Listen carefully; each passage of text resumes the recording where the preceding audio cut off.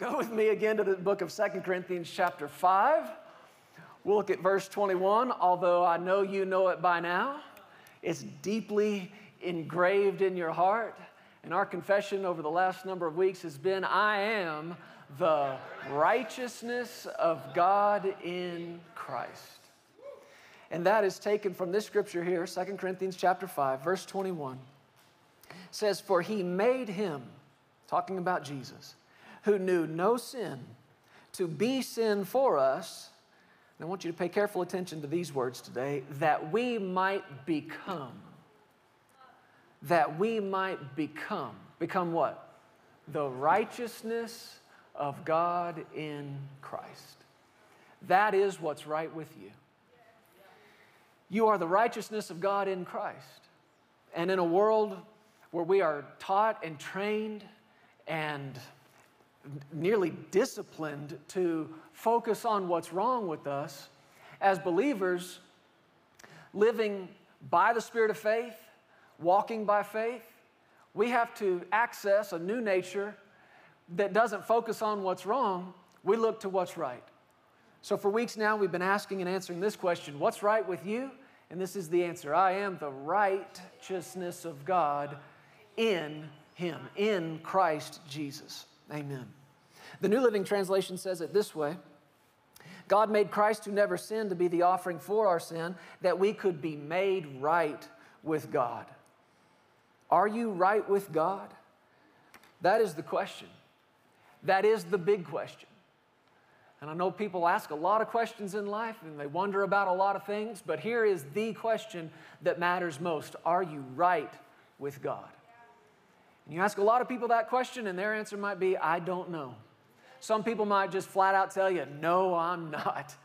Well, the good news is you can be. That's why He gave us Jesus. That's why Jesus, who knew no sin, was made to be sin for us, that you might become the righteousness of God in Him, or that you might be made right with God. You can know today that everything between you and God is right, if you'll find out who you are in Jesus. The Amplified Classic Bible says, for our sake, He made Christ to be sin who knew no sin, so that in and through Him we might become endued with, viewing as being in and examples of the righteousness of God. That means what we ought to be, approved, acceptable, and in right relationship with Him by His goodness. This is what it means to be right. This is what's right with you. You are approved of by God, not disapproved. You are accepted, not rejected. And you are in right relationship with Him if you are in Christ Jesus. One of the greatest things you or anybody else in this world will ever find out is who they are in Jesus and who Jesus is in them. And as you read the Scriptures, as you fellowship with God and His Word, that is what you should be looking for all the time. When you read your Bible, as we read together as a church, we read that chapter every day. You should be digging through that. Reveal to me more, Jesus, of who I am in you and who you are in me. That's identity. And what I've come to see as we've digged into this, is that the right word? Digged? As we've dug deeper, let's say it like that, into this topic, that's what the Lord has been talking to us about more than anything, is identification. To find out that you are right with God or that you are the righteousness of God in Christ is really just to find out who you are. It's about identification. And this is what the Lord has focused on so much as we've studied about this, is revealing to us that Jesus gave us the legal right. Are you listening? The legal right to identify with Him. And as a minister of the gospel, this is the biggest part of my job, is to get you to identify with Him. What I discovered early on, 10, 15, even 20 years ago when I began preaching, was this subtle, almost subconscious pressure that I felt as a minister to get the people to, for some reason, identify with me. And I remember years into preaching, I was before the Lord one day studying and praying, and He told me to, in this upcoming message, talk about some things I had been through, some challenging things, and just to give my personal testimony about that. And I did. And I experienced something in that service, after that sermon, that I'd never experienced before. We might say it like this: I got real transparent. Some people say vulnerable, right? Where I gave details, like I said, about some challenging things I'd been through and the testimony in my life and so on. Well, after that service, man, I had a line of people. I never had a line of people. I never had a line of people telling me, wow, wonderful. But I had a line of people that were telling me, I'm so glad you said that. That helped me so much. I've been through the same thing. And on one hand, I'm glad that it helped those people. But looking back on it now, a week later, I thought to myself, I'm going to tell them something else I did. I'm going to tell them something else I've been through. Let me tell them something else about my life. And that doesn't sound bad, and maybe it's not, but as a minister, I have to check the motive. And what I realized the next time I got up to minister and shared that, what I could sense in the middle of it, there's no anointing on this. There's no grace to be sharing this right now. And I discovered, without realizing it, what I was trying to do is solicit that response again or get people to identify with me. But you don't want a preacher or a pastor who you can identify with. Now, that's a trick of the enemy, isn't it? Because we hear people say all the time, man, I really like that preaching. I really identify with them. Okay, but what's greater here? You identifying with me or you identifying with Jesus? Paul even said it like this: we do not preach ourselves, but Christ Jesus our Lord. I don't need you identifying with me. You don't need to be identifying with me. I need to preach the gospel to you until you begin to identify with Jesus. I need you identifying with Him, with His victory, amen?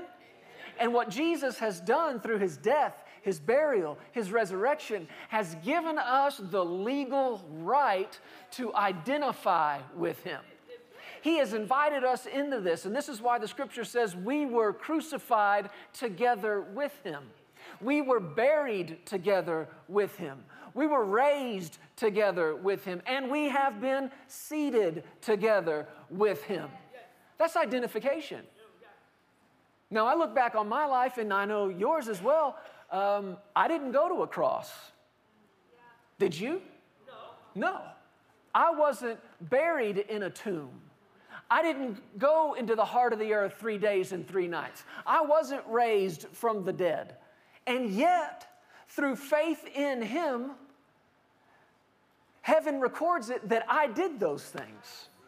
Because righteousness is not based on you being the one that went to the cross. Righteousness is not based on you being the one that was buried and raised again. Righteousness is based on your faith in the one who was. Amen.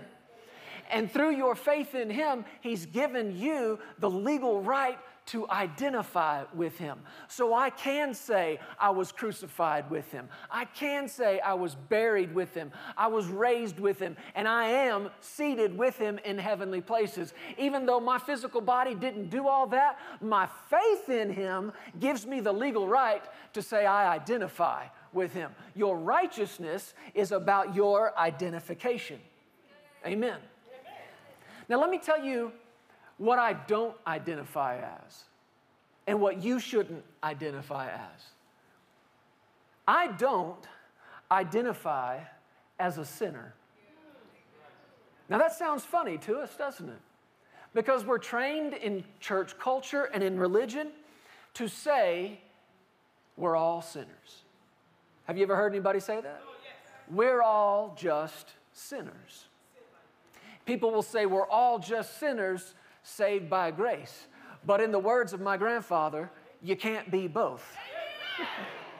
You either are an old sinner or you've been saved by grace, but you cannot identify as both. That's schizophrenic. That is spiritual schizophrenia.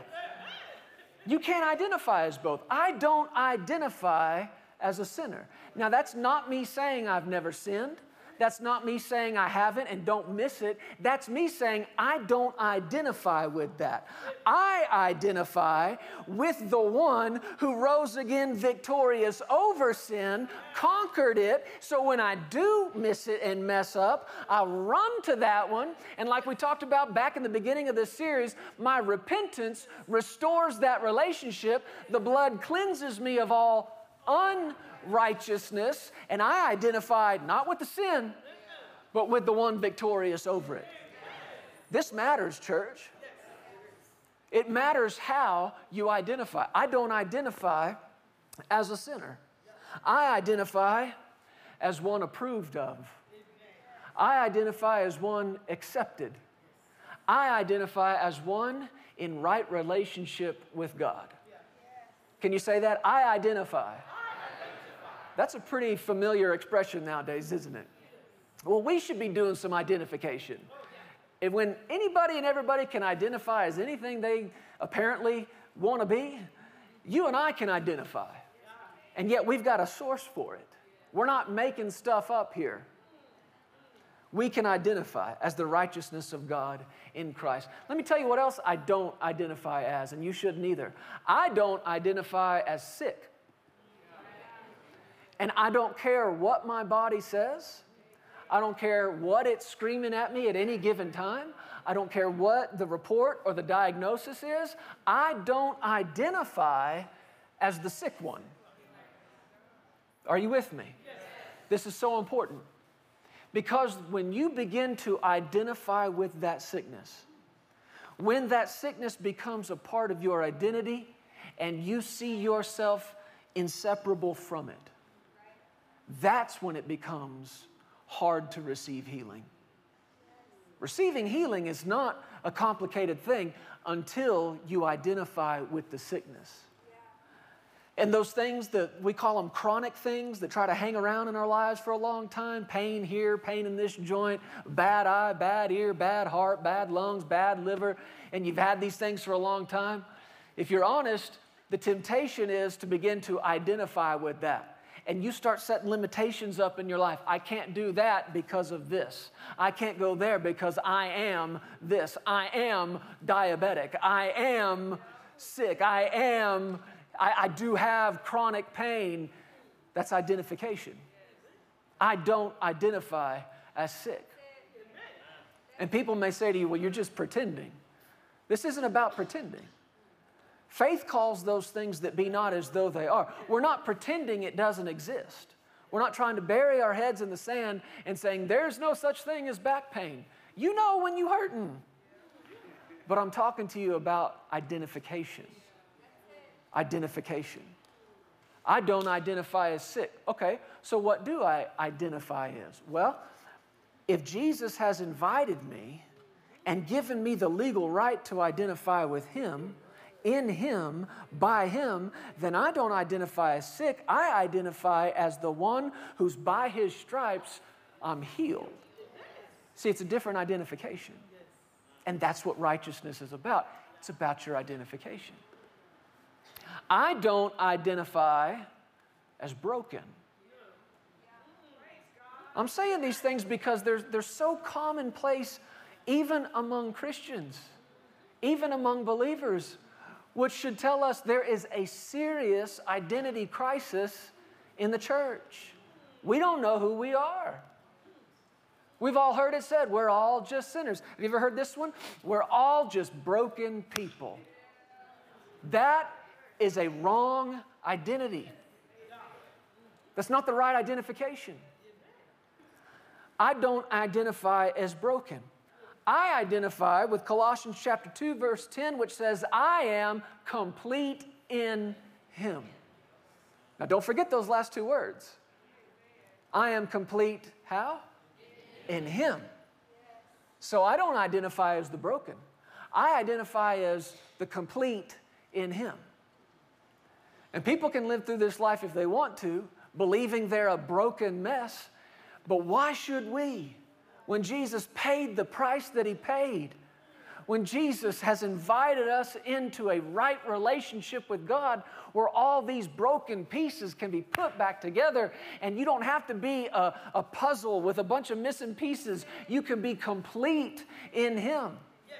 That's your identification. Say it again. I identify as complete in Him. These things matter. How you identify matters. I don't identify as poor. I don't identify as poor, and I don't care what the bank account tells me. I don't care how much I don't have and how much I appear to need. I do not identify with the lack. Even if it's there, I'm not going to identify with it any more than I would identify with sin, any more than I would identify with sickness or brokenness. Why should I identify with poverty? And yet this is the pervasive identity that the church would love for you to take on, that religion wants you to possess. We're all just poor people. Why would you identify that way? When Jesus, who was rich, but for your sake became poor so that you through His poverty might become, does that sound like 2 Corinthians 5:21? That we might become the righteousness of God in Christ? Why would I identify with lack when He became that so I could become something else?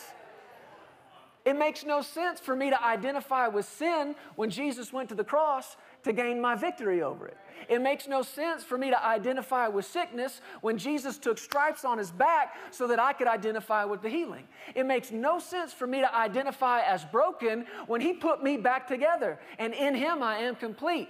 So why on earth would we identify as poor, lacking, always behind, always coming short, and thinking somehow that's the mysterious will of God when He has invited us into right relationship with Him, given us a new identity, that through His poverty we might become rich?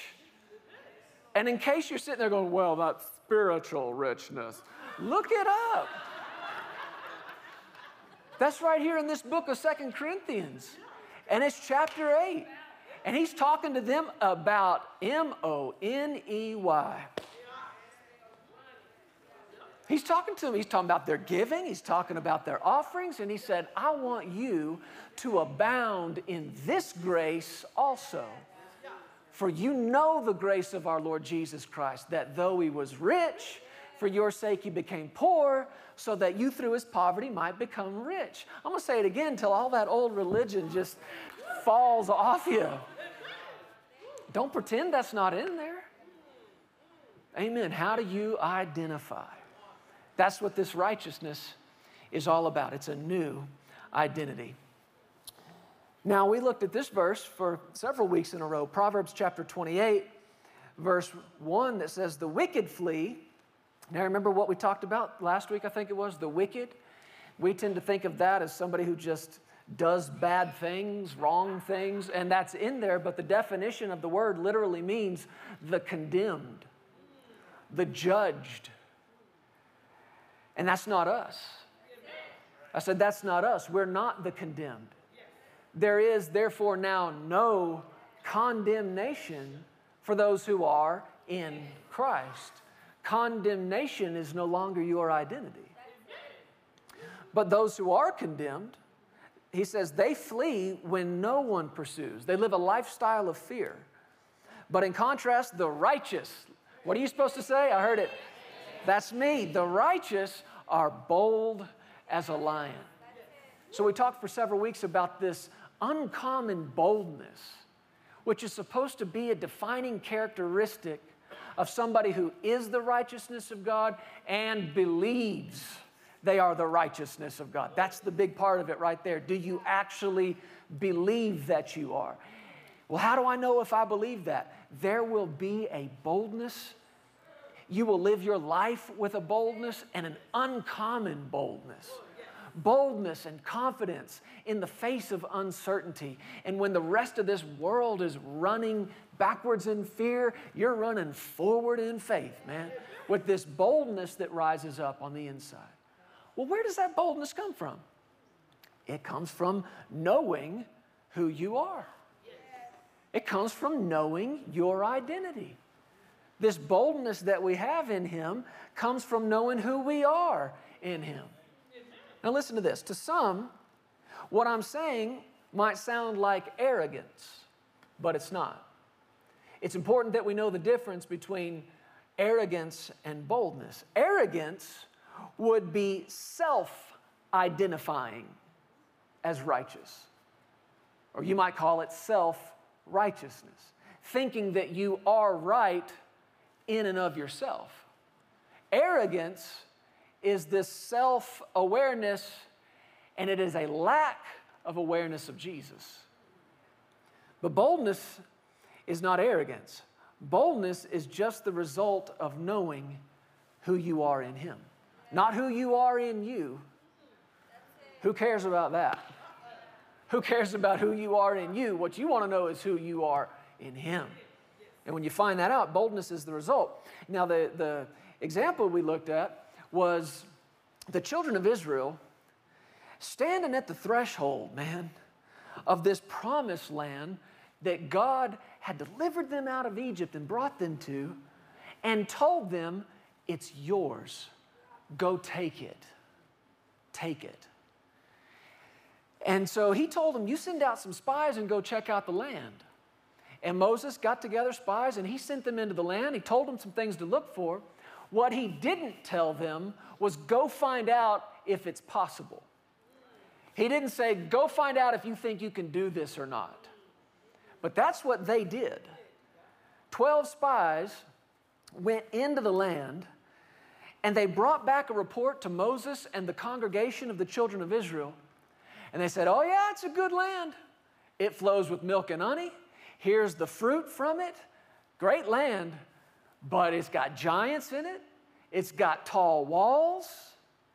And they came back with the report, it's impossible. There's no way we can take it. We cannot do this because of all these giants.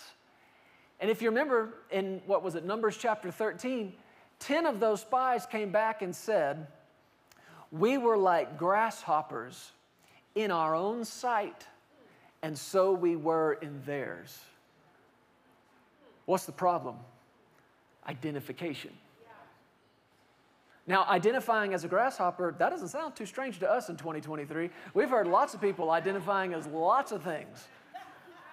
But this should not be their identification. And yet it is. We are like grasshoppers, listen to the order, in our sight, so we were in theirs.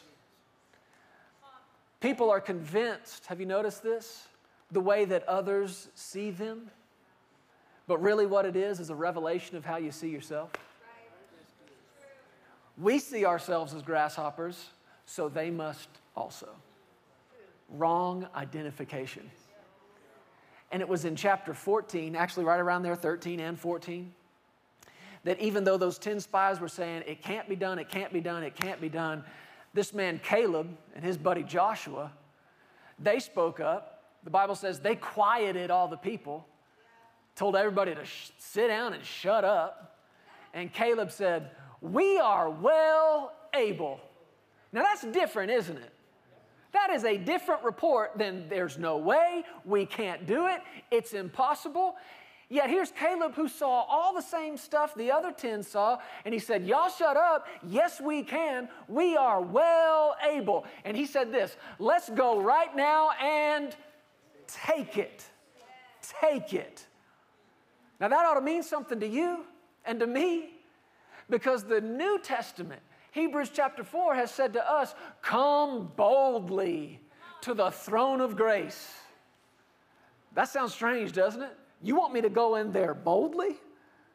People think about God and coming before God, and they think about groveling and crawling and hoping they don't get smited, whatever that means. But that is not how He invited you to come in. He said, come boldly. Well, where does that kind of boldness come from? It comes from your identification. I'm not coming in before the throne in the name of Jeremy. There's no boldness in that. That's arrogance. But when I come before the throne of grace in the name of Jesus, that is identifying with Him, I can come boldly. He said, come boldly to the throne of grace that you may obtain mercy and find grace to help. And going back just a few weeks ago, we've decided that at any given moment in our lives, those are the two things we need more than anything else. You and I are in constant need of mercy and grace to help.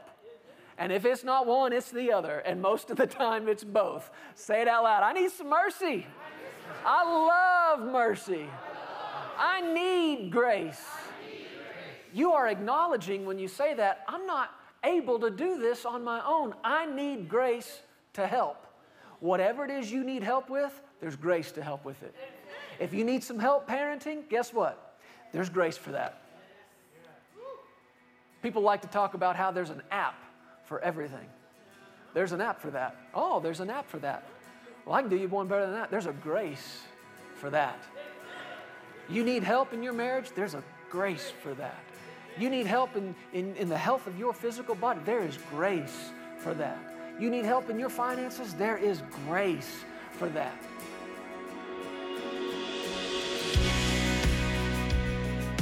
Hey, thank you so much for listening to the Legacy TV podcast. We hope you enjoyed this, and if you'd like to hear more of Jeremy and Sarah, subscribe to this podcast and download the Legacy Studios app. From there, you'll have access to the Legacy Television broadcast, the Legacy Letter magazine, and so much more.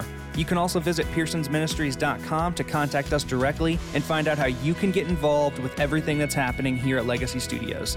Be blessed today. We love you. Remember, you are always welcome here in the House of Faith.